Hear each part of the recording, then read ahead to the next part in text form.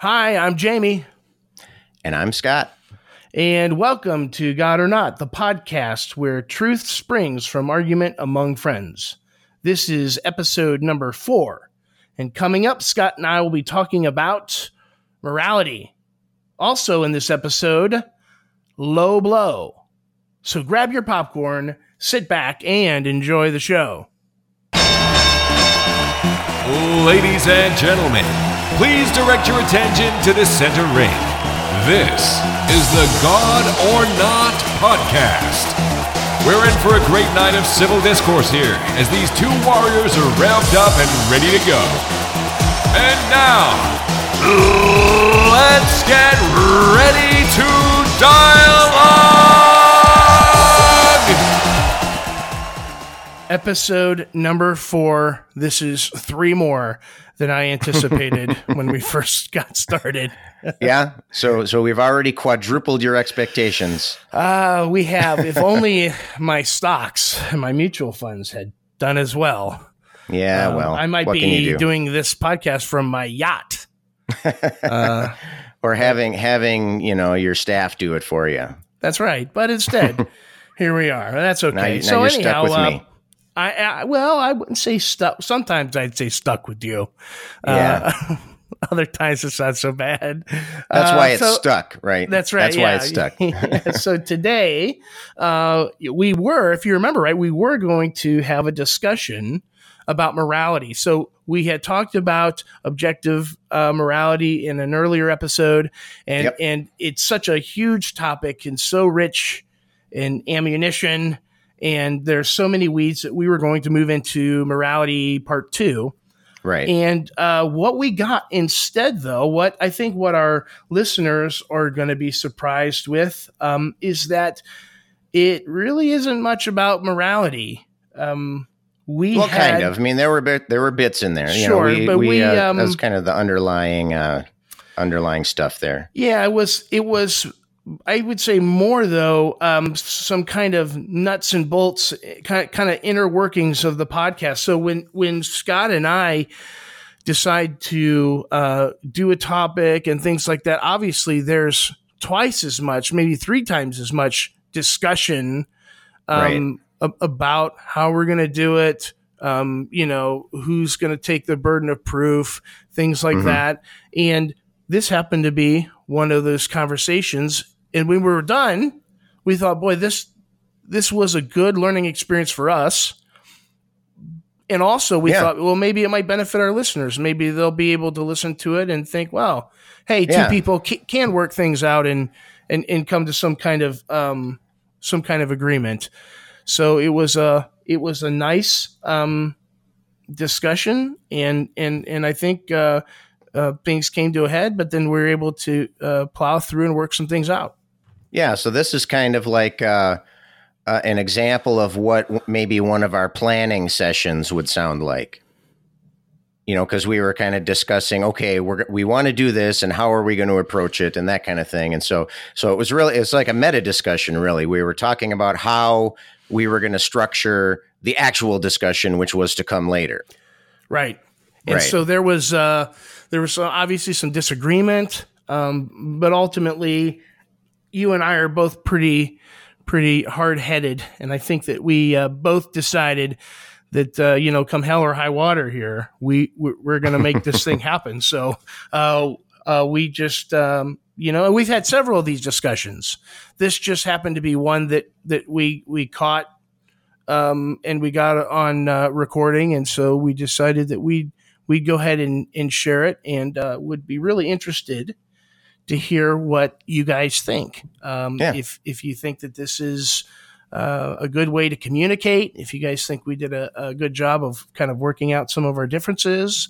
And so we would love to hear what you think. And at the end of the show, we'll give you information there on how you could get in touch with us. And speaking of getting in touch with us, since our launch, we've gotten all kinds of pretty good feedback. Scott, what have you been hearing? Well, we're a week into it now, and some of the feedback is starting to trickle in. We did start to get some emails coming in, and I think we've decided we're going to at some point soon, maybe even next episode, we're going to respond to some of that email. We've been responding via email, but we're thinking maybe including some of the more interesting tidbits in a listener mail segment. And so all the listeners out there, if you have questions or comments about the show, email into us. Maybe you'll be featured on one of these these email listener mail segments. Also indicate in your email.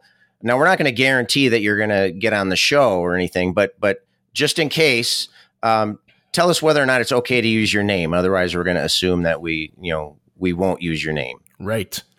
And so we will, we'll be probably starting that next week. And but I did get some feedback on Facebook, and one particular bit of feedback is that there's maybe a little too much banter between you and I. Right. Isn't that the whole point of the show? I thought that was like the main thing. My wife says I could talk a leg off a table, which is probably true. But we got a minister and a teacher. Okay, sit back and relax. Yeah, we're going to be talking here. So just you knew what it was when you signed up. That's right.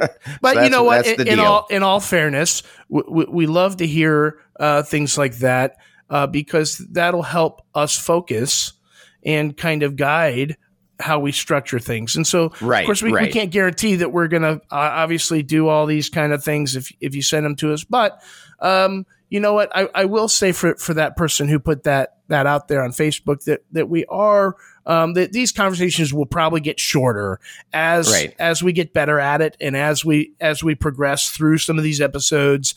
I think you'll see some of the discussions, some of these prior discussions. Maybe the appetizer, won't be quite as long, and we'll be able to get to the main course more quickly. So, but you got to cut us a little bit of slack here. We're just started, right? This is just our brand new. We're excited about this thing. We want to talk about it. We want to, and so, just like any movie, there is some exposition that needs to take place here. That's so, right. So hopefully we'll get a lot of the explanation out, and it's kind of ironic that I'm rambling on now, explaining about how we're going to be explaining.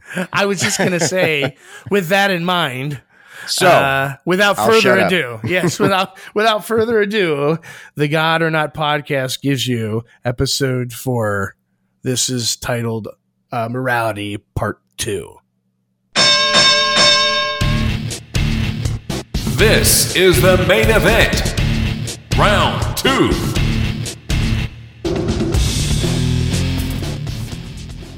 All right, we're recording. No, so I don't know. It just seems to me that if you assume that naturalism is true, and then we try to decide if we could have or arrive at some kind of objective basis given that. And then we say, well, if theism is true, would it make sense of objective moral values? Which makes the most sense of objective moral values? Well, I would argue that mine does either way. Even if there is a God, I would still argue that paying attention to well-being makes more sense to be a moral standard than God's objective standards. If there is a God, like you would have to know. No, you would have to know what God's. I wouldn't care what God's impression was. I wouldn't care. No, that doesn't matter to me. Okay, I'll still make the argument that it's better to be concerned about world well-being than it is to care about what God wants to do or cares to do. But what we're trying to find out is what makes the most sense. Right. Of objective moral that's values. What I would argue. Yep. I agree. And I think it would make more sense to use well-being as a standard for moral values. But see, well-being is a part of mine. Could be a part of mine as well. It's just that's my point.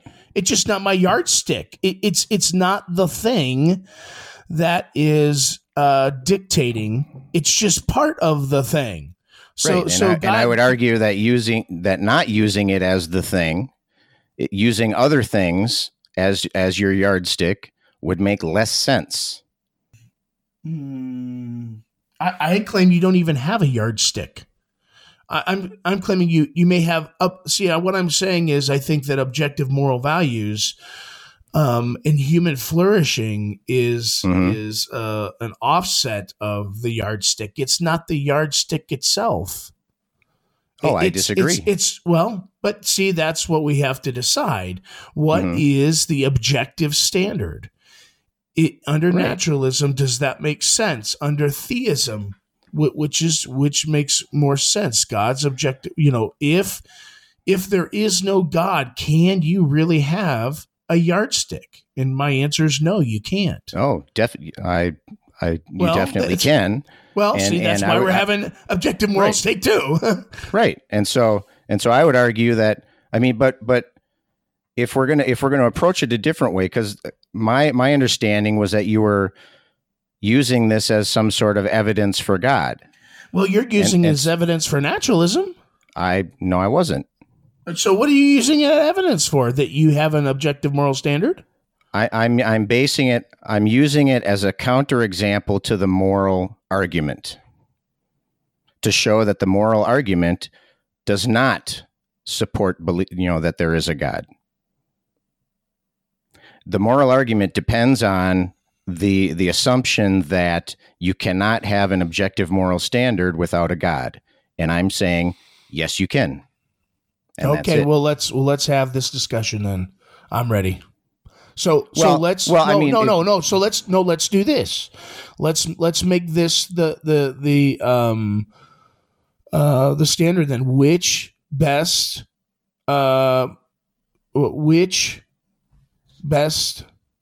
fits an objective moral standard? Naturalism or theism? Okay, well that's going to scratch. That's basically throwing out most of the outline. All right. Well, so then what's your question? Like what are we talking about? What am I trying to defend? Well, again, my assumption was, and apparently I was mistaken, and I'll own that, and that's fine. I may have been completely wrong, dude. I'm not pinning on anybody. I just want to know what you want to talk about tonight. My assumption is that because I was assuming that we were using this as this was one of your four pillars, right? Your four evidences for God. Right. The moral argument, which basically says you can't have an objective moral standard without a God. Right. Premise 2, we do have objective moral standards. Therefore, there is a God. Okay. And so my argument, my whole presentation about using, well-being as a moral standard is to be a counterexample to the first premise. So you're basically saying that this can be the yardstick. What I'm saying is that we can have a reasonable, objective moral standard without a God. Okay, let's do it. And what that does is that counters that first premise. And is that how? Am I off there or what? Well, no. What were you thinking? I was just, for some reason, I was thinking that part 2 wasn't any different discussion, just an extension of the first one. So we were just basically going to be talking about what best represents, or what best I'm having a brain fart here. What best explains objective moral values, theism or naturalism? I thought we were having kind of a just a kind of a take two, in the subject matter being the same. We're just continuing the fight. Okay. And what you're saying is that you wanted to take a slightly different angle on it, just kind of based on what we said last time, and that's fine. If you want to take a different angle on it, I'm fine with that. Okay, well then, do we want to? I don't know. I don't want to waste a week. Do we want to step back and reevaluate how we want to I mean, because I don't want us to fall back into, well, I suppose we got nothing to lose. Right. Yeah. If we're gonna step back and maybe come back to it next week, then, like I said, we have nothing to lose. We can just try, we can just try it out this week. But I want to, before we go into it, I want to know kind of what we're talking about here. And I also don't, and I know that you are sensitive to the, not in a bad way, but you're sensitive to the, the third horn. Yeah. Well, no, to atheists, hiding. And I don't want to give that impression. I don't want to. I don't think that you. I don't. But see, here's the thing. That I know that that's not the case. Of course. You don't think that, do you? You don't think that I think you're dodging things, do you? I mean, heck, you're the one who engaged me to begin with. You know what I'm saying? Like, there's no way I could possibly think that you're trying to dodge any of the questions because. Okay, well, that's fine. When I said that I'm not defending naturalism here. It was not my intent. That's what I thought. I didn't want you to think that I was stepping back from anything there. No. I understand. If you want to make this I have to support naturalism, we can. That would be different than kind of what I was thinking here. Yeah, because I guess I see your point. I'm just trying to figure out like how this would go. It's very nuanced. You know what I'm saying? Uh-huh. And so, at least for me, it is. I almost feel like it would fall back into kind of the same, some of the same arguments and some of the same. You know what I'm saying? I don't know if that's the case or not. Mm-hmm. I mean, we could give it a shot. I mean, we could give it a shot with kind of what you're talking about, and then we could see how it goes. Well, how about we do this? How about we do this? Let's proceed under the assumption that all I'm trying to do here is question. I mean, that's really been my position from the start, and I think we had a confusion on this during the times that we've tried recording the episode 1 discussion, and that is that I'm not trying to defend a particular position. I'm not trying to defend a naturalistic position, although I will if you want me to. But the way I've been structuring my thought and my argument is, you say you have evidence for God, and I say you don't. Yeah, okay? See, I don't particularly care for that because I'm constantly on the defense. And maybe that's why we've had the confusion, because mm-hmm. I've just been playing offense too. You know, I mean, I think I've just been going back and forth with no regards to the like. So mm-hmm. Maybe that's where some of the confusions come in, because I don't like... I like the arguments being both two-sided. Right. You know, that's fine. How about this? How about, I mean, because we're addressing your claim, right? You're claiming that there's a God, and that's what we're addressing, and that's why you're feeling like you're on the defensive, because you are, because it's your claim. Now, I want to be fair though, and if you want to, if you want me to defend something in particular, that's fine. I'm cool with that. And I'll tell you if I believe it. And if I believe it, then I'll defend it. And so I'm okay with that.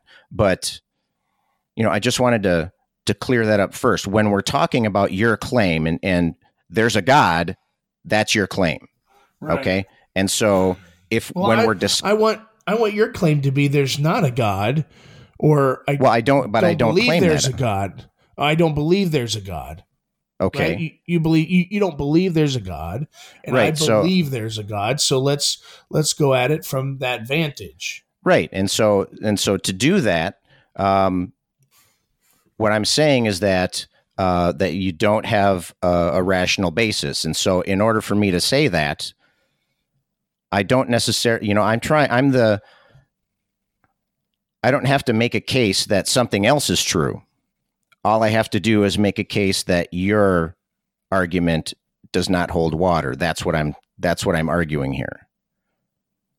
And once we get to a place where, so let's say, for example, theoretically, obviously, that let's say I do make that case that your argument doesn't hold water, that you can't support a belief that there's a God.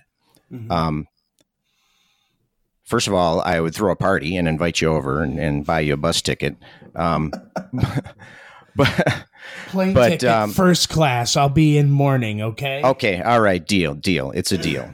But once we get to that point, then we can talk about, okay, well, what does it make sense to believe in then? If we can't support this belief, well, what can we agree on? What can we? Yeah, I'm not sure I like that. Yeah, I'm not sure I like that. Like I said, because it does seem one-sided. Now I know you're not that way, but I don't want I want our podcast to be a back and forth. Not just, well, he claims something. He claims there's a God. Well, let's see this evidence for such. I want it to be what best, gosh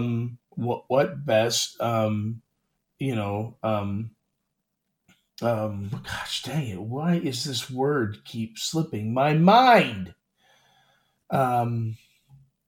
What best explains objective moral values and duties? Naturalism or theism? What best describes the beginning of the universe? Like our first one, the beginning of the universe was, I think you even put it on the Word document, is it a natural cause or a supernatural one? Right. So you were saying, well, I think it's a natural cause, and I was saying, I think it's a supernatural cause, and so we were going back and forth. If I misphrased this on the outline, then I'll take the blame for that. But what I was saying is, can we eliminate a natural cause? I wasn't making an argument that it was a natural cause. I'm saying, have we eliminated that as a possibility? Because don't you believe it was a natural cause? I don't know. So you right now, if you had to put money on it, you would say I would split my bet. Half my bet, I'm 50% transcendent cause and 50% a natural cause. No, I wouldn't say that at all. I'd say there's no reason to think that was a supernatural cause. If I had to put money on it, right? See, because I know that there are natural things. I can see natural things, but I don't have any reason to think that there are supernatural things. Right. So if there are two, but I guess this is where this whole lack of belief thing comes in. Mm-hmm. If there are only two possibilities that we know of right now, that we could think of right now, well, let's discuss those. So you hold the view that you believe with some certainty that there's a natural cause of the universe, and I hold the belief that it was a supernatural cause. And let's go to town, and let's, what I'm saying. I don't think that's what I'm saying. I don't think that's what I'm saying. So, but. It's kind of like it's hard for me to want to do this when all I'm doing is playing defense. Like I want you to make a claim at some point. I want you to support something at some point. Like that's how I want it to go. Well, then let's shift. Then, like I suggested in that discussion we had about the last time, the recording that we made about. I can't remember what the topic was, but I said one way that if that's frustrating for you, then let's switch the question. Let's change the question. Instead of saying, is it naturalistic versus supernaturalistic? Then let's change the question to, is there a reasonable argument for a supernatural explanation? For that, I will make a claim and I will say, no, there is not, or at least nothing that I have seen is a good reason. If you want it to be a two-way, I have to pick a side, I have to put my money down, then that's where I would put my money. That's the thing I would be comfortable saying is that why couldn't we make argument it, sorry, go ahead. Why couldn't we make it something like like what I thought it was, like what is the best explanation for the universe, a natural or supernatural cause? And you take the natural cause, and I take the supernatural cause. Because I'm not comfortable eliminating supernatural causes. I know I'm not comfortable eliminating natural causes either, but I still try to do it. Like, I'm not 100% certain that there's a God. 99% certain, right? Okay. But I mean, anything is possible. Really, anything is possible. So, but I'm fairly certain it's a supernatural cause. Just like I think you would say you're probably fairly certain it's a natural cause. With what the evidence you think you have right now and your best evaluation of that. Boom. Like, I'm not trying to pin you I would on say something that, you don't believe. But right. I would say that with the caveat that I know very little. Well, that's fine. Let's caveat all. We could caveat all our podcasts if you want in that regard. Like, hey, listen, we are only privy to so much information. It could totally not be this, but this is what I think it is, and this is what I'm going to defend. Okay. I mean, if you don't want to do that, I mean, we could take a step back again, and we could try to reevaluate what would best suit. So maybe I'm misunderstanding your position here. Maybe I should take my own advice and I should ask you and listen to what you have to say. So let me ask you this: do you know that there's a God? I guess knowledge would require like a level of certainty, correct? Mm-hmm. Right. But would you say that you know that there's a God? Would you be comfortable saying that? Here's what I would say. I believe there's a God. Okay. And believe and know, I think, are two different. Know would be certainty. I know at least that I exist. Mm-hmm. Right. I think I could know that with a certain. I think that's what they would call like a properly basic belief. Right. So like I know that. But I believe there's a God. So it would be probably a little less certain than that. But I still feel comfortable making the claim there's a God. Mm-hmm. Does that make sense? So I think that's what a lot of naturalists believe too, that they would say, well, I mean, there might be something spiritual. I mean, like, you've been pretty upfront about that. Oh yeah, there might be, but I really do think it's something natural. I mean, I think that's probably what it best explains. Let me ask you this. Let me ask you this then. Do you think that there are natural things? Yes. Okay. So we disagree on the first one. You believe that there's a God. I don't believe there's a God. We agree on the second thing. We both believe that there are natural things going on. Right. Okay. So don't you think that that's a difference?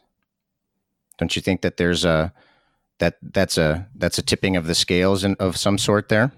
Yeah, it just seems really awkward for me. I don't know if this is if I'm I don't know if this that seems weird to me to argue it kind of from that vantage, like that nuanced, like, well, there's this tiny little, or, there's that this is the difference. And so we're going to argue this rather than just kind of taking the bigger picture look, or the looking at it, from the 5,000 foot survey and say, okay, here are the two main competing worldviews. And here's generally what they think. Mm-hmm. I'm going to take this worldview because this is what I believe, and Scott's going to take this worldview because this is generally what he believes. Right. And then we're both going to defend and try to eliminate. I don't say eliminate the other, but we're going to try to defend what we give evidence and support, and we're also going to try to show that the other person's claims or other person's evidence maybe is unfounded or false or whatever. Well, here, let's try this on for size, okay? Here's a little bit from my perspective, okay? Listening to the way that you phrase it, and I'm not saying that you're wrong. I'm just saying it's a different perspective, okay? We're both looking at things from different points of view. We're looking at different parts of the elephant here, right? And so what you just said, the way you're describing it is, you have your worldview, I have my worldview, and we're butting them head to head to see which one's the better one, right? It's the natural versus the supernatural. Okay.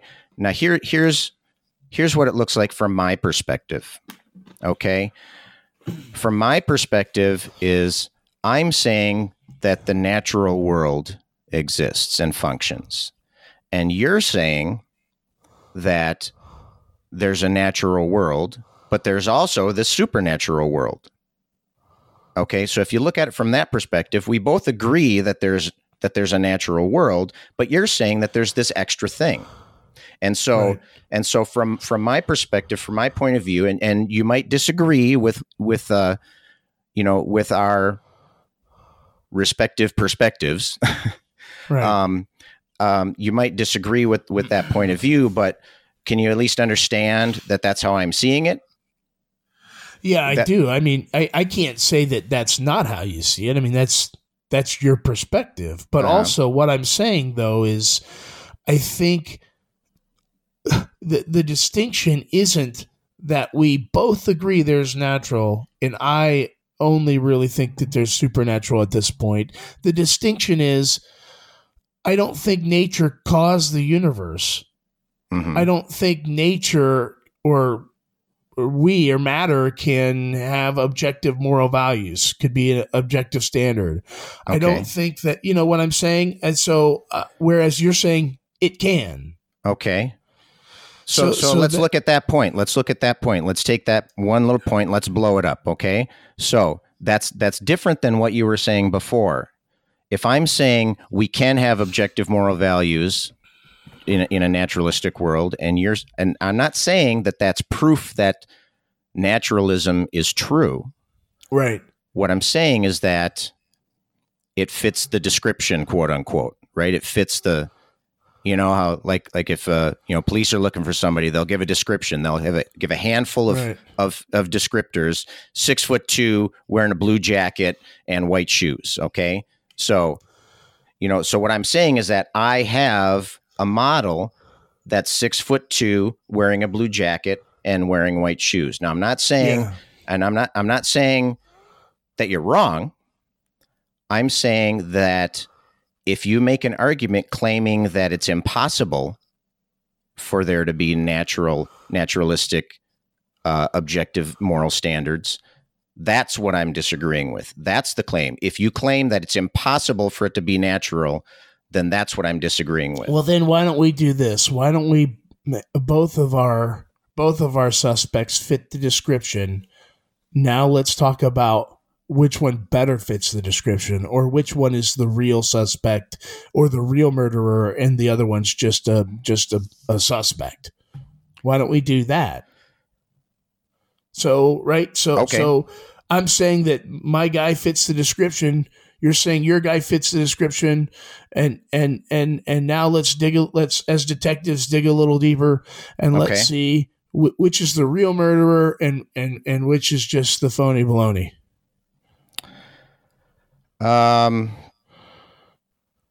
Okay. Like what's your why do you feel hesitant because again, it's I'm not saying that. I'm not making the claim that this is how we, this is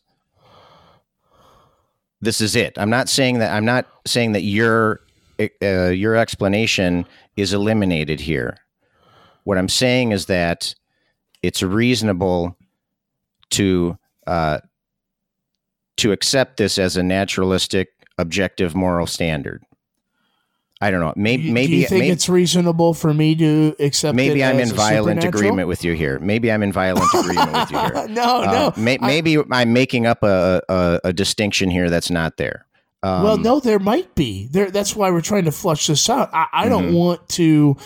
I don't want to proceed like in this particular one. I want to do this tonight, right? But I don't want to proceed into this particular one. Like if there's if we're kind of like off kilter, like we definitely have to be on the same page. Okay. Before we get in the swing of things. And that's like, to me, like listening to that, I have no idea what you believe now. You know what I'm saying? Like I do. Mission accomplished. I do, but it seems just so shifty. Like, and it might just be that you're being technically right. Like, I know that there's burdens of proof, depending on who makes the claims and things like that. I was actually just listening to It makes it sound like I only listen to William Lane Craig. I swear to God, I listen to a lot of other people. But I was listening to him about he's like just below the Apostle Paul, maybe above the Apostle Paul. Anyhow, I don't think Paul has a podcast though. So no, he did save. Or no, that was Peter. 3,000 on the 5,000 on the day of Pentecost. Anyhow, he had. William Lane Craig was saying that when he had a debate with, I think his name was Eric Wheeler, Eric Wireland or Weirland or something like that. I know the guy. I saw him actually debate someone else. But when he had a debate with him, Craig used to argue that atheists have, or naturalism, or you can't have objective moral values without God. And that's what he believes. But in the debate, he decided, and they decided ahead of time that he wouldn't be defending that claim, that actually he was going to defend a much more modest claim that God best explains objective moral values. Okay. And so that way, Eric Wielenberg, that's his name. That way, Eric Wielenberg had to also defend why he believed that naturalism best explained objective moral values. They both believed that their position was right, and that neither one thought, well, there's no way that could be true. But they both were pretty honest with in the debate, thinking that their position was the right one. And so they both had a burden of proof, but they also both went on the offensive too, to try to show that the other person's is lacking. And so there was this kind of, then that's actually how I thought all this kind of was. But see how it was kind of nuanced and it was technically correct, even though it caught Wielenberg off a couple places because he was attacking a view that Craig wasn't defending in that debate. Right, which might seem like a crazy debate tactic. I don't think he meant it that way. He was just trying to take a modest view so that they could both have that burden of proof. And so that's what I'm saying with you, that maybe you're technically right. That in what you believe, that you we both believe in the natural, but I believe also that there's the supernatural. So then I would then be making the claim that I need to defend. Right. I feel like a little spoiled kid though, but I don't like that. I mean, I don't think that makes for an interesting. But that's part of making a claim, is you gotta go out on a limb, and you gotta do that.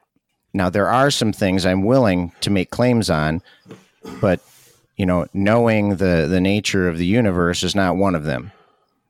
So you're not willing to as an atheist, a naturalist, you're not willing to make the claim that that it was a natural cause to the universe? I'm not making if not, then that must seem like, see, that's why I'm confused. I'm not claiming to know anything. Right. You're talking like an agnostic. Like, hey, I'm not taking any position here. You're the one with the burden of proof. And I don't want to do that. I want us both to have positions we believe in and have to support. Because so what would you be willing to, so then we need, what are things that you believe? Well, one thing that if I don't want to make this about naturalism, because again, the way I'm looking at it is, we both think that there's this one thing, and you're saying that there's this other thing also.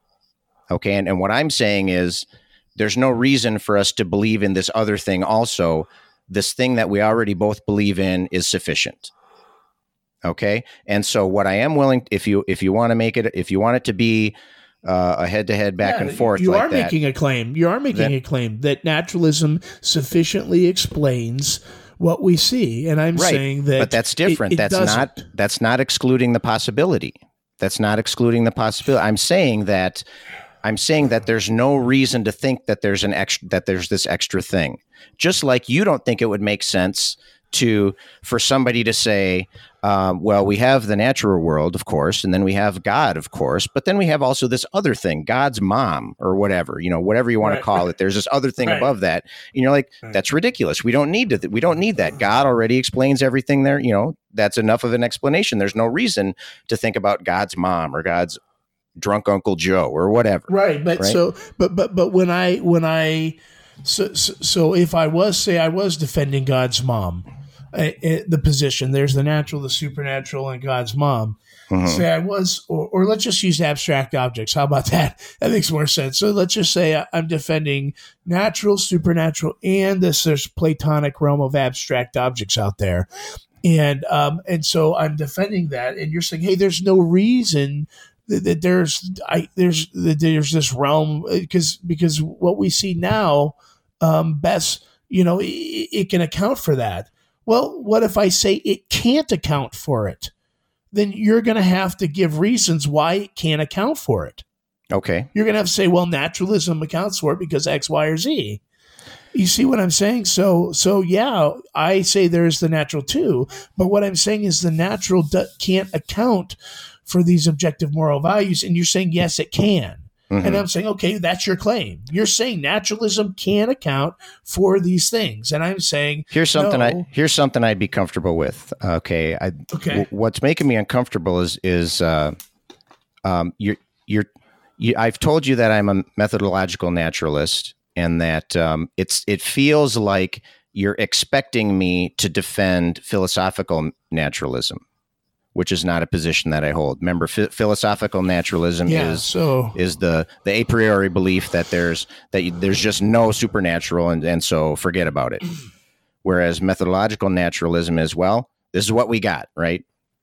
Right. We got these natural senses and we got these natural things. This is what we got to work with. So for the time being, that's what we're going to work with because that's what we have. And so I don't want to defend philosophical naturalism because that's not a position that I hold, unless we want to have like a mock argument, which I think would be kind of a waste of time.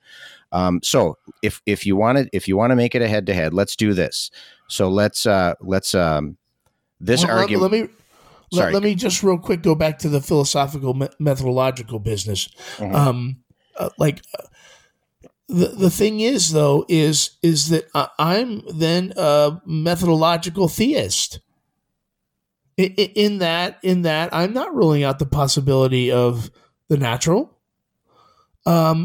Basically, all you're saying as a methodological naturalist is that you have some sense of certainty about certain things, and some uncertainty about others, but you fall into a certain camp. So you could wear the hat of a naturalist because you think that's right from what we know. And I could wear the hat of a theist because I think that's right based upon what we know. So all the differences between a philosophical naturalist and a methodological is the fact that the philosophical naturalist won't ever convert. He won't even ever look at evidence for, at least with a methodological naturalist, he'll say, hey, I'll give you guys a fair shake. But it doesn't mean you don't hold any particular worldview. You're a naturalist. But it doesn't mean that your opinion can't change because you hold that. I mean, if I'm a theist, but my position could change, I could deconvert and become something else, or become a naturalist. Mm-hmm. So I'm not asking you to hold the philosophical naturalist position. I'm just asking you to defend a view. But I think that phrase there, phrase there, defend a view, that is what's pushing it into the philosophical naturalism. No, because methodological naturalists defend views all the time. If not, then they're agnostic. Then they just don't hold views. I just don't hold a view. I just don't, you know what I'm saying? Like, the only distinction I see between the two is one at the beginning says, nope, no way, never, I'm not even considering it.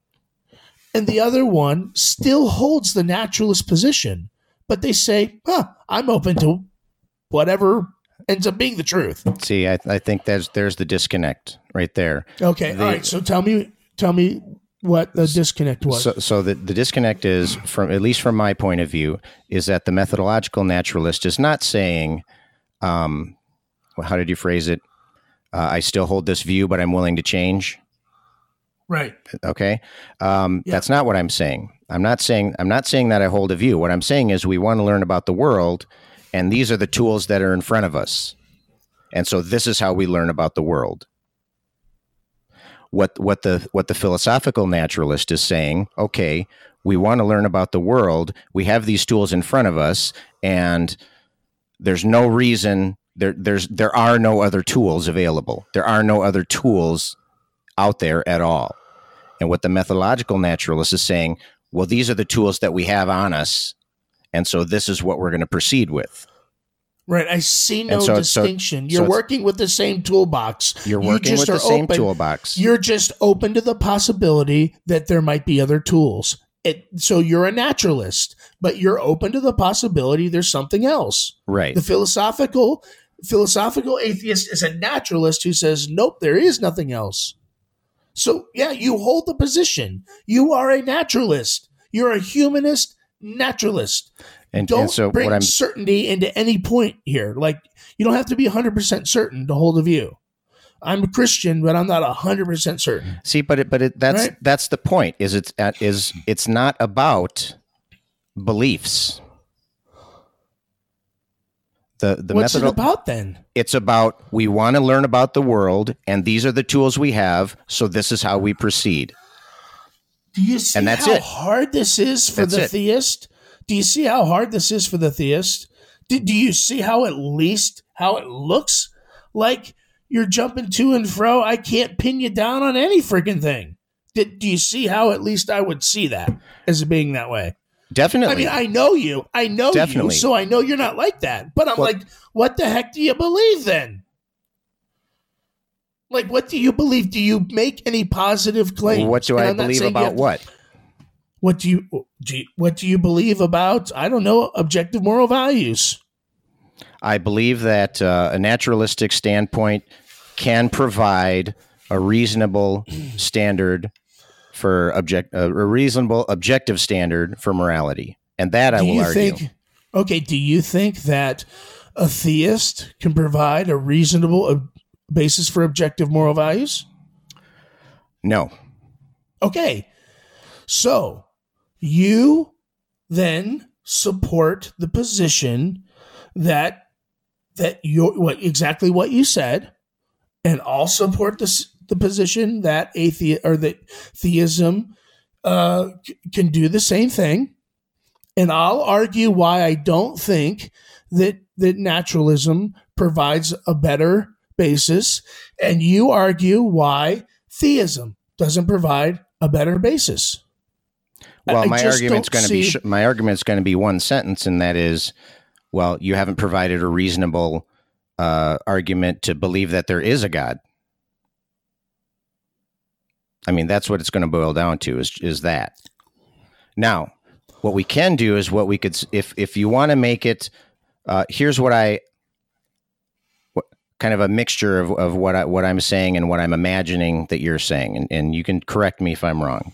What we can talk about is kind of what I thought, not what I thought we were talking about, but what I think that you thought we were talking about. And that is, does it make more sense to use a theistic standpoint as to form an objective moral standard, or does it make more sense to use a naturalistic standpoint to put together an objective moral standard?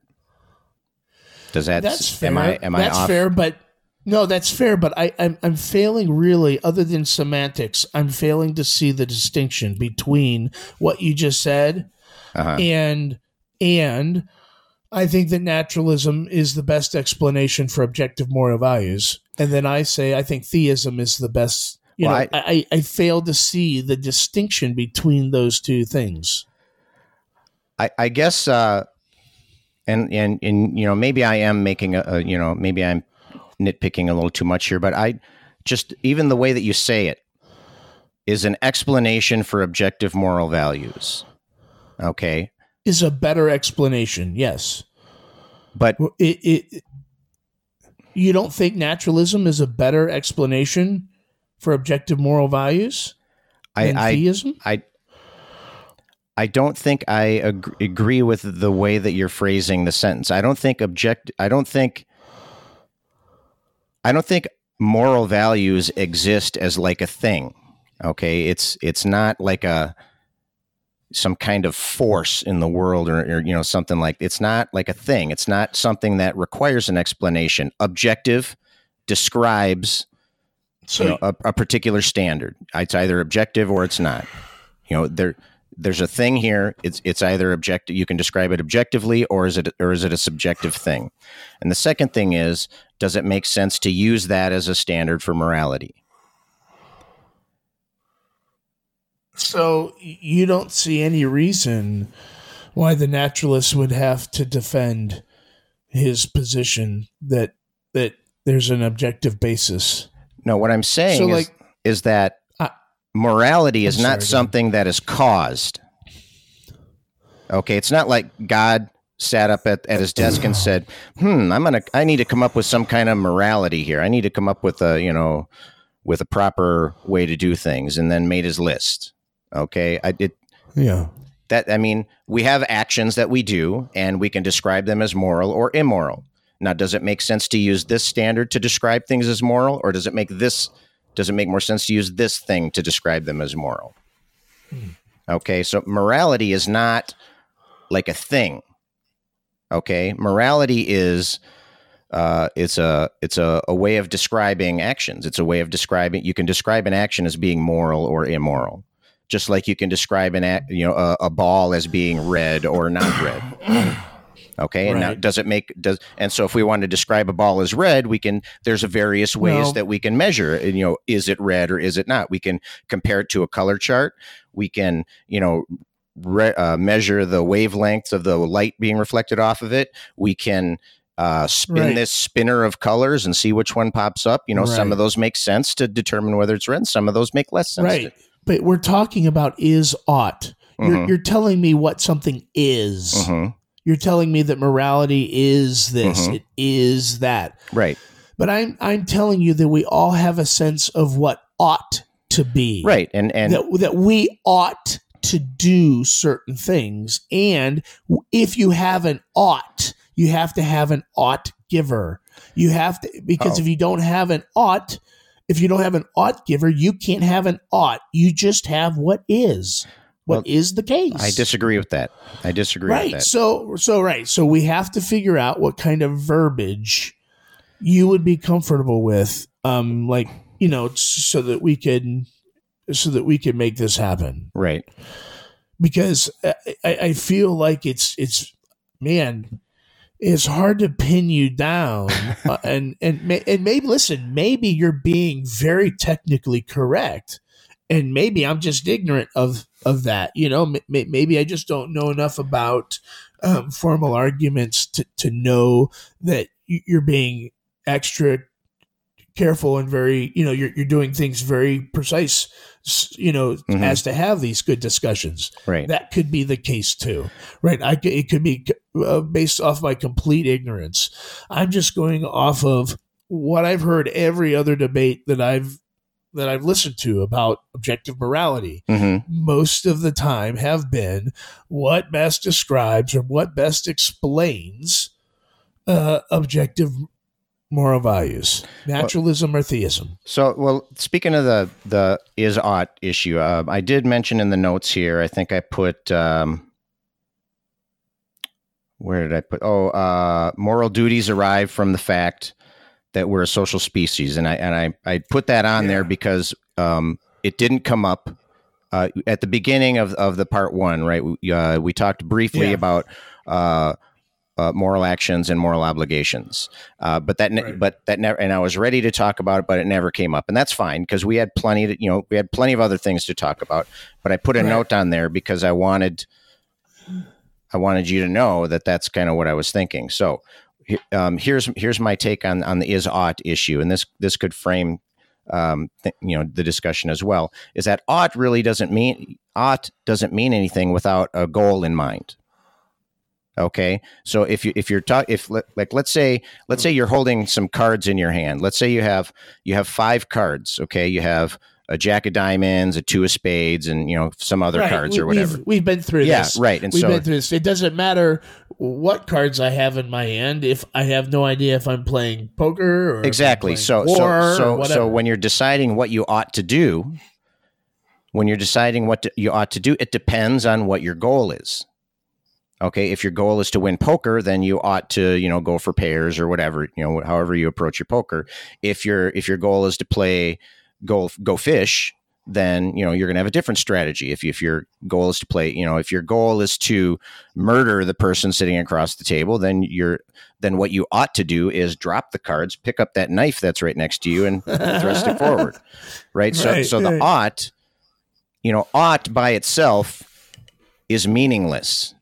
Ought, you need to have a goal in order to determine what the ought is. Okay, just like the word value doesn't, or useful.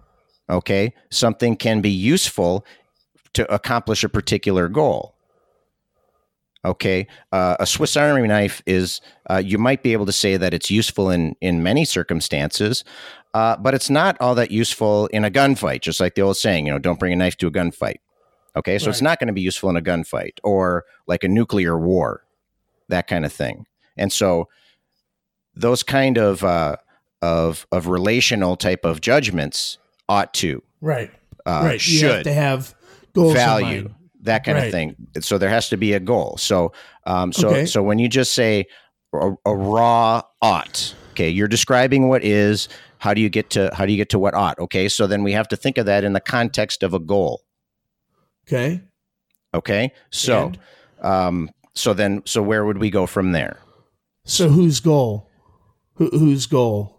Like, right? Is that where you're going with that? Like, whose goal, or like? I'm just. That would be my next question. What kind of goal? Well, it depends what we're talking about. If we're talking about morality, right? We're talking about, being good, about being helpful. Let's look at the things that we describe as being moral, and we can infer the goal from those things. Yeah, but in order to have ought, there has to be some authority. There has to be some kind of authoritative. Well, authority can be the reality of the situation. If I want you to split a log, if we're camping and I want you to split a log, and so ought you use the hatchet or ought you use this spool of fishing wire? Okay. Well, you ought to use the hatchet. Well, who said that? Who made that rule? Who dictated that? It's the reality of the situation that dictated. Right. But I think what we're talking about, though, is we're talking about moral duties that we are enforcing upon other people. That you would want to hold the Germans accountable for the slaughter of the Jews. Mm-hmm. And so in order to do that, you have to have some kind of basis for that. It can't. I'm talking about an ought that has some kind of backing behind it. Not should I ought to use a hammer or ought to use fishing line. Mm-hmm. Like that's just a question of pragmatic issues, and it doesn't. I'm not trying to make any kind of judgments upon anybody else based upon what I ought to use. Mm-hmm. That's a different kind of ought. Mm-hmm. I'm talking about the ought where we can hold people culpable and accountable. So we both believe that there's some objective things out there, and we both believe people ought to be held accountable. Mm-hmm. So the question is we're talking about that kind of ought. I don't know if there's maybe I had to look up ought in the dictionary. I don't know if there are certain philosophical distinctions. There might be, because this is the kind of ought I'm talking about. I don't think that we can hold people accountable. We don't hold certain animals. We don't hold any animals accountable for stuff, except for dogs for biting people. But we don't, a monkey steals a takes a banana from another monkey, doesn't steal it, just takes it. We don't hold the monkey accountable because he has no oughts. He's just acting as he does in the wild. Well, we hold them accountable to the degree that they can understand what they're doing. Well, see, I think you'd have to because it wouldn't make sense to hold them accountable because it wouldn't have any effect on them because they wouldn't understand. So your expectation.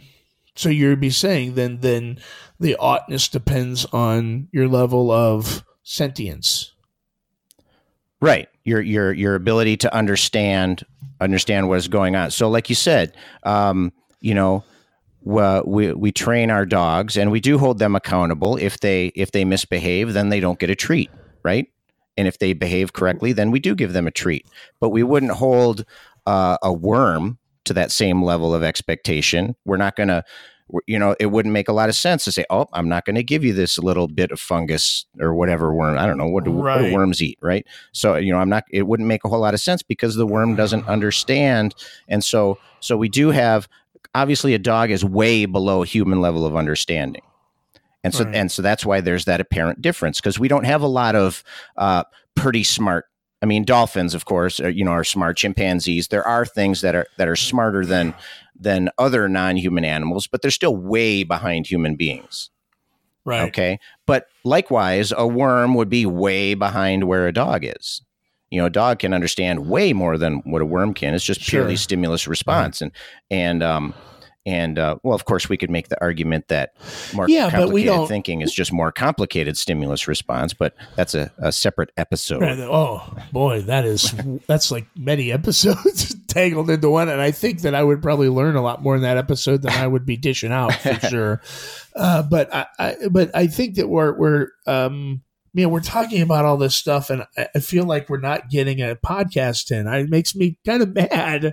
Like, I know that this is important to hurdle, but I just. You know what I think? What's that? I think we just recorded an episode. You think so? What do we call this sucker? I don't know. I think we just got one right there. I think we still have more to do. I think we still have. Man, I'm so glad I told you to press play. Yeah. Well, this shows how people can work through, and I don't think we're done, of course, working through this, some of this nuanced things, but I'm glad that we are because we could show people that, like, hey, listen, you could disagree and you could work through stuff and not hate people. Mm-hmm.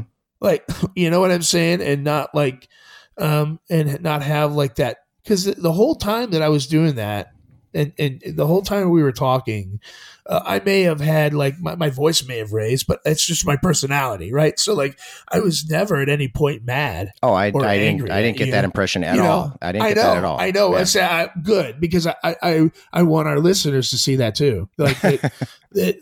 Like now that you know there's going to be an episode, now you're like brushing off your shoulders and I'm backtracking. right. No, I know what you mean. I know what you mean. Yeah. So okay, yeah. So where do you want to go from here with this? All right. Well, let's. I think we can reframe. I think we're going to have a part 3 of this now. I think. Okay. Let's call this one a wrap. Okay. Let's. I think what we did. I don't know. To me, this peek into our process, to me, I think would be fascinating. Yeah, I think. Yeah, it would. I don't know what we call it, but I almost feel like it was a hurdle. We've had many hurdles, and this was kind of a hurdle that we've. Yeah, it hasn't been like a sparring match. It's been like hey, you and I both have to cross this creek, right? So let's find a way to do that. Yeah, let's get wet. Okay, so yeah, I know. Yeah, right. And so. I don't think we need to worry about what to call it. I think that'll come to us. But I think we just recorded a damn episode, and I think that's going to be a good one. All right, good. Well, then that makes me feel better.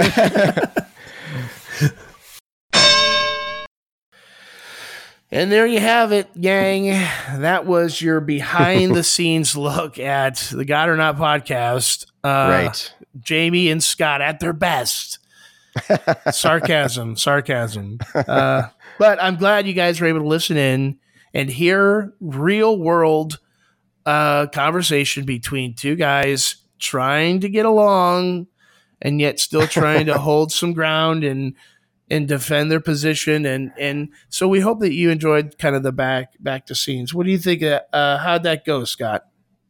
Good. I like the way that you just phrased it. The two guys trying to figure it out. It reminded me of The Odd Couple, the intro to The Odd Couple, where at the end, I'm giving away my age here, but The Odd Couple with, Oscar Madison and Felix Unger, right? I don't know. You know the show I'm talking about? I do, only because Please I tell watch me it you've on at least the heard of old it. person classics. Okay.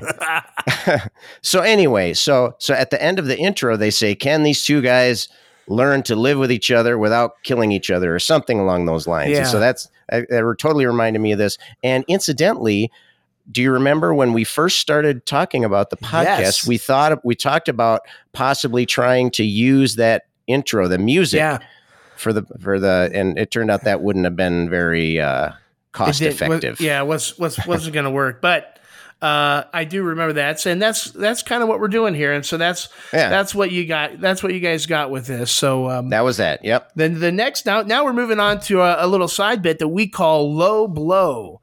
And low blow is just something that either I or Scott believe that was a low blow. It's something that might be a misconception or something that we think somebody didn't get. They didn't get it right.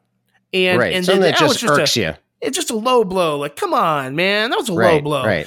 And so we want to set the record straight. And so up next we have Scott, and he's going to do a little bit on what we call low blow. Ooh, low blow.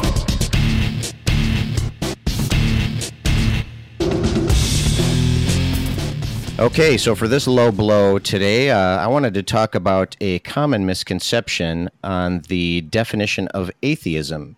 I see this a lot, especially discussions online where you don't really know the other person, and there's certain assumptions made when somebody calls themselves an atheist. And so I just wanted to kind of flesh out a little bit how the word is used commonly nowadays, and the way that I use it is to mean basically an atheist is just not a theist. It's just somebody who does not buy or accept the theistic claims made by, a theist. Mm-hmm. And I think that from my experience with atheist organizations and so forth, I think that's a pretty common way of viewing it, at least from within the atheist community, right? If there is an atheist community. Oh, there is. And so, yeah.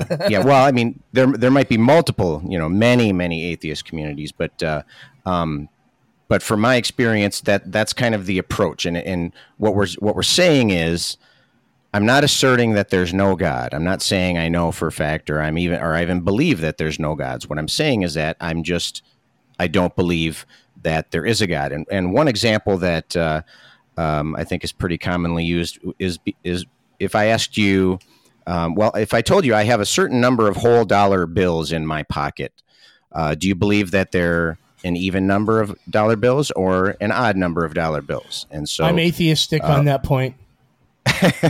Exactly. My point exact. Yeah. So you don't really have any reason to believe that there's an even number of dollar bills. And so you wouldn't believe that. But that doesn't necessarily mean that you're on the side of the odd number of dollars. Even though there's only two possibilities, it must be an even number or an odd number. Just because you don't accept that it's an even number of dollar bills does not mean that you are believing that it's an odd number of dollar bills. Same thing with a God. There's only two options. There either is a God or there isn't a God. And just because I don't believe that there is a God, it does not mean that I am pushed over to the other side saying that I believe that there is no gods. Now, there are atheists that would classify themselves as being definitely believing that there's no gods for various reasons. And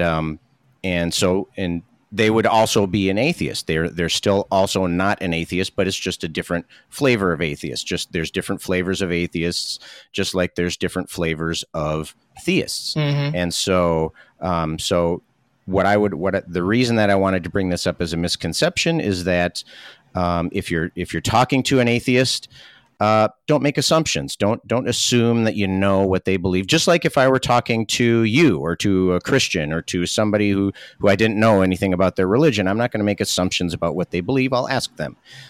Even if I think I know, then I think it's a safe bet to just ask, just to verify. And so if you're talking to somebody, even if they've called themselves an atheist, I know that there's long history of this word, and it's been used in a couple different ways for a long, long time, way back to antiquity.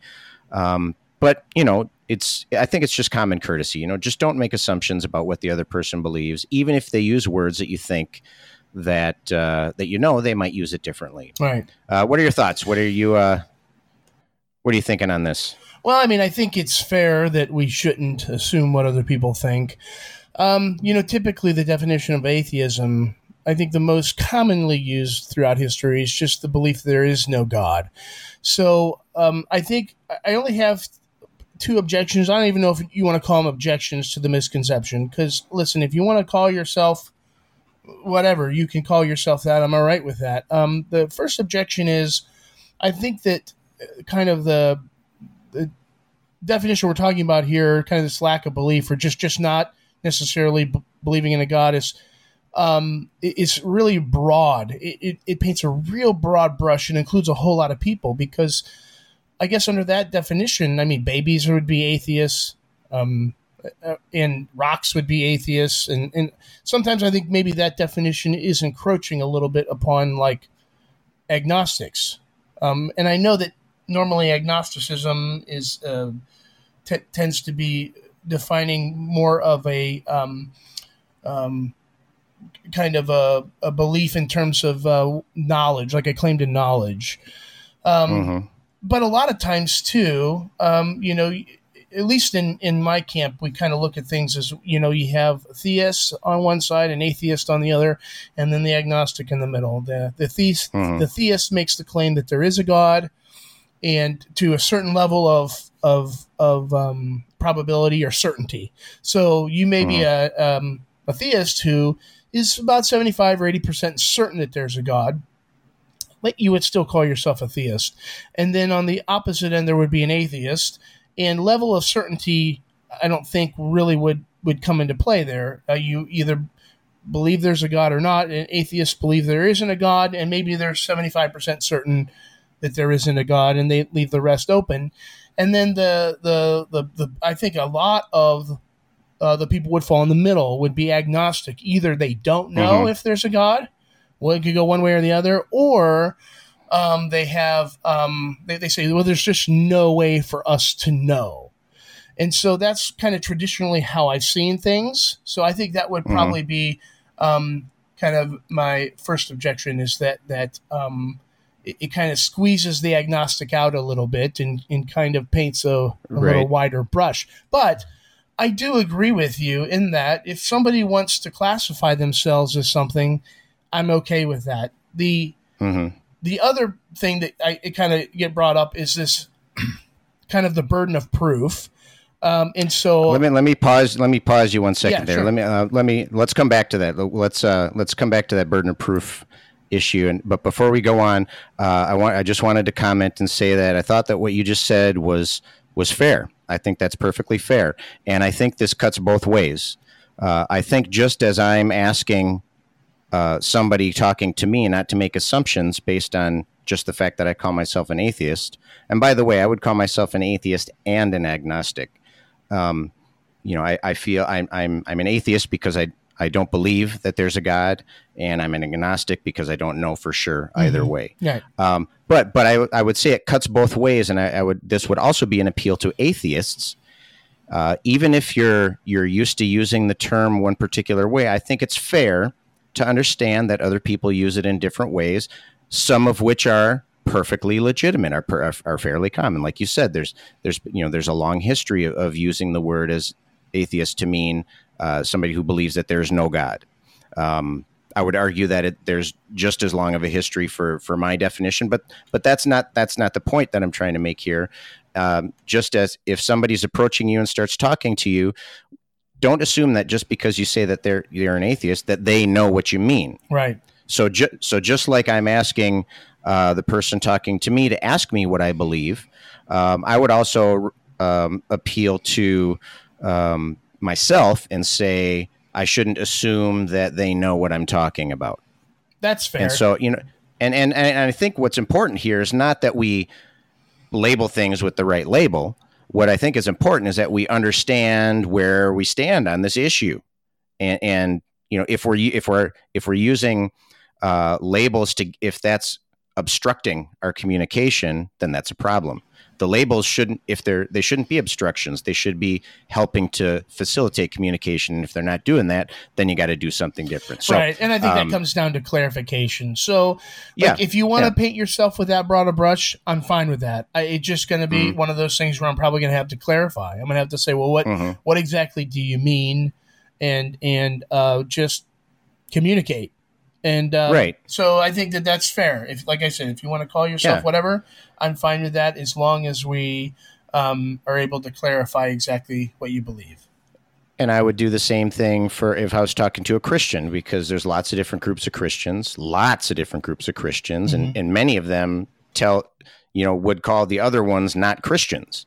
Right. And so so just because somebody tells me they're a Christian doesn't necessarily mean that they're the same type of Christianity that I grew up with. I'm a heretic. Same type of Christianity that you grew up with. I'm a heretic to some, right.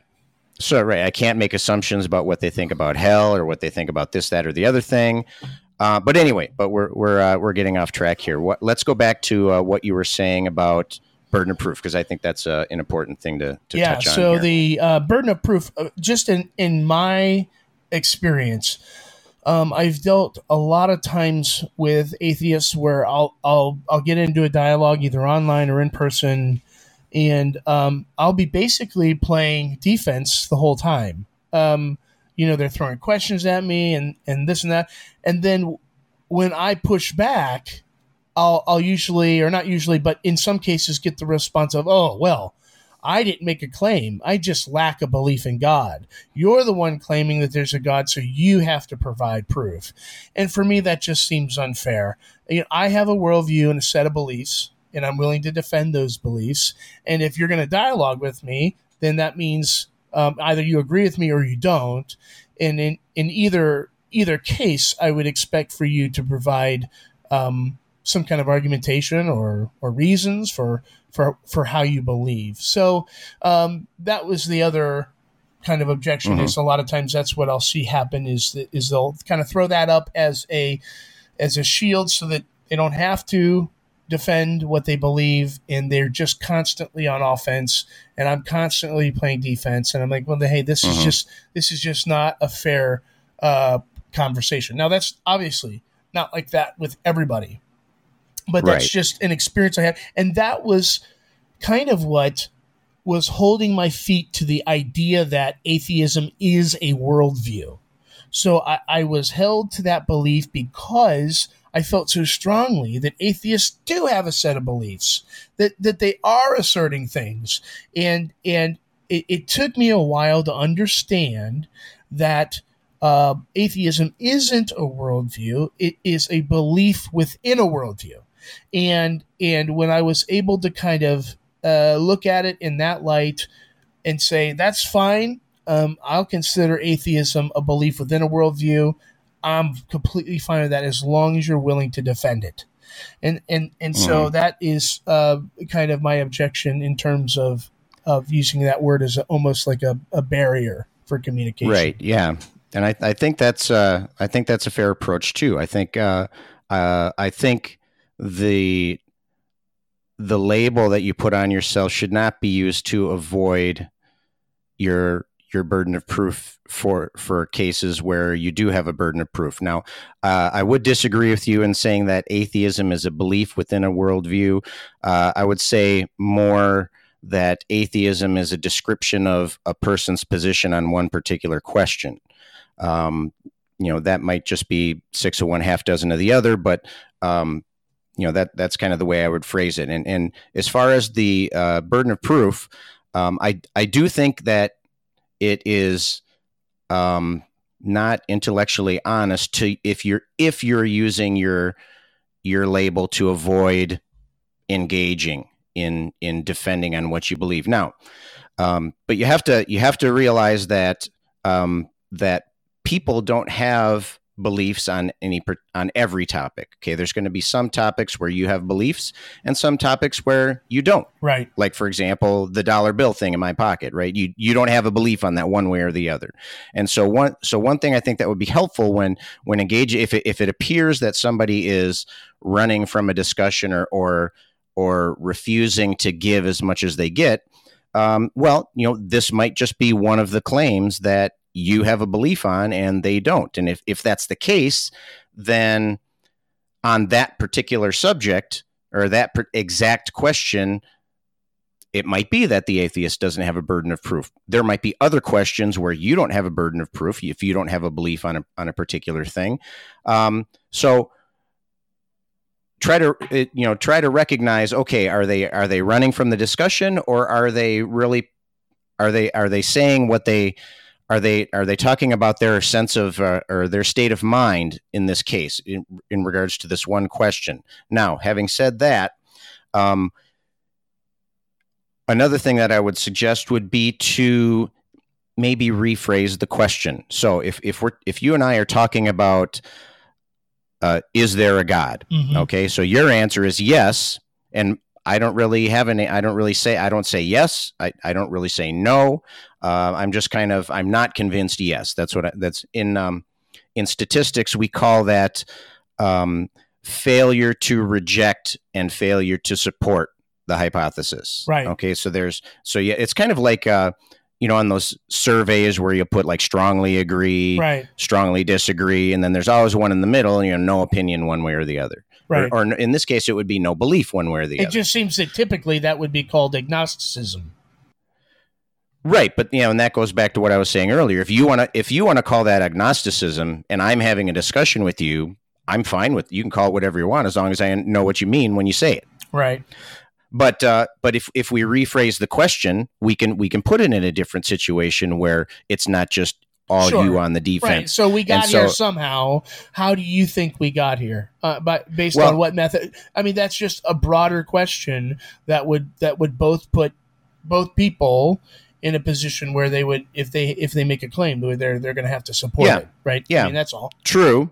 That would be one way to change the question into something that would be a little more two-sided. Another way, a little bit more subtle, that would be a little more kind of really changing the question to a different kind of question. Is there a God? Yes or no? Versus, how do you think we got here? Okay, so that's kind of changing the context a little bit, but we can even just do a slightly more subtle tweak. If you changed it to, instead of saying, do you believe there's a God? You could say something like, do you think that this is a reasonable argument for God? That would be something that, so like, for example, let's say you had argument X. You're saying argument X supports the belief that there's a God. And if, in order for me to, that would be something that I'm more likely to say, no, I don't think it's a reasonable argument. And so in that case, I'm taking a stand on it. I'm saying, right, no, I believe that is not a reasonable argument. And so then you can turn around and say, why don't you think it's a reasonable argument? And That's so then fair. We can discuss, and then we can talk about the logic of it or the evidential support of it and that kind of thing. So that tweaks the question in such a way that we're still kind of approaching the same subject matter, but it's not all me just saying why like a 4-year-old. So I guess it all boils down to communicating and asking good questions and letting your opponent define what they think and certain terms. And there is actually a lot of legwork that potentially could be done before a discussion even really gets off the ground. And so it's important that if you're going to have these kind of really weighty discussions, sometimes they can't be done 5 minutes here or 5 minutes there. Sometimes it just takes a little more time so that you can get to know the other person's positions and try to represent them the best way that you can. So that you would be happy if they represented you in that fashion. Right. And you talk about, legwork and spending time and that kind of thing, but a lot of times it actually saves time because then you're not spending so much time talking past each other. Right. It allows you to, you take a little bit of time investment at the beginning of the discussion and stop before you go on and say, okay, well, what do you mean by that? Make sure that you understand what the other person is saying. That way you're not arguing with, a straw man that you have constructed in your mind. You're not talking past each other. You're actually, talking head to head, which is, kind of the whole point, isn't it? Yep. Sounds good, buddy. I think we may have come to some kind of, dare I say, consensus on that. I think we do. All right. So that's this low blow. And that about wraps it up for episode number 4. Please send us your ideas, questions, and comments to email at godornotpodcast.com. If you'd like to know more about the topics covered in this episode, Scott recommends a book called Moral Origins: The Evolution of Virtue, Altruism, and Shame. And it's by a man by the name of Christopher Boehm. And he talks about just like it says, moral origins. He talks about how morality evolved and, how it began, how it has its roots set early on in our evolutionary history. And so it's moral origins. It's it's thick with science, but it's not overbearing. There's plenty of, he has a very big reference section, bibliography in the back. And so you can feel confident that it's very, well researched, but it's also written in such a way that it's accessible. And so that was Moral Origins by Christopher Boehm. What do you got? Very good. I myself have How We Shall Then Live by Francis Schaeffer. And of course, Francis Schaeffer was a prolific Christian philosopher and teacher and author in the 70s, I think in the early 80s. And so he talks a lot about morality and culture and kind of how those two mesh. And so we just want to say thank you very much for joining us. We hope you'll be back with us next time when Scott and I will be talking about extraordinary claims require extraordinary evidence. Until then, this is your dialectic duo reminding you to talk to each other. See ya. This has been the God or Not podcast. Send your questions or comments to email at godornotpodcast.com. If you'd like to support the show or grab some God or Not gear, please visit the website at www.godornotpodcast.com. Thanks for listening.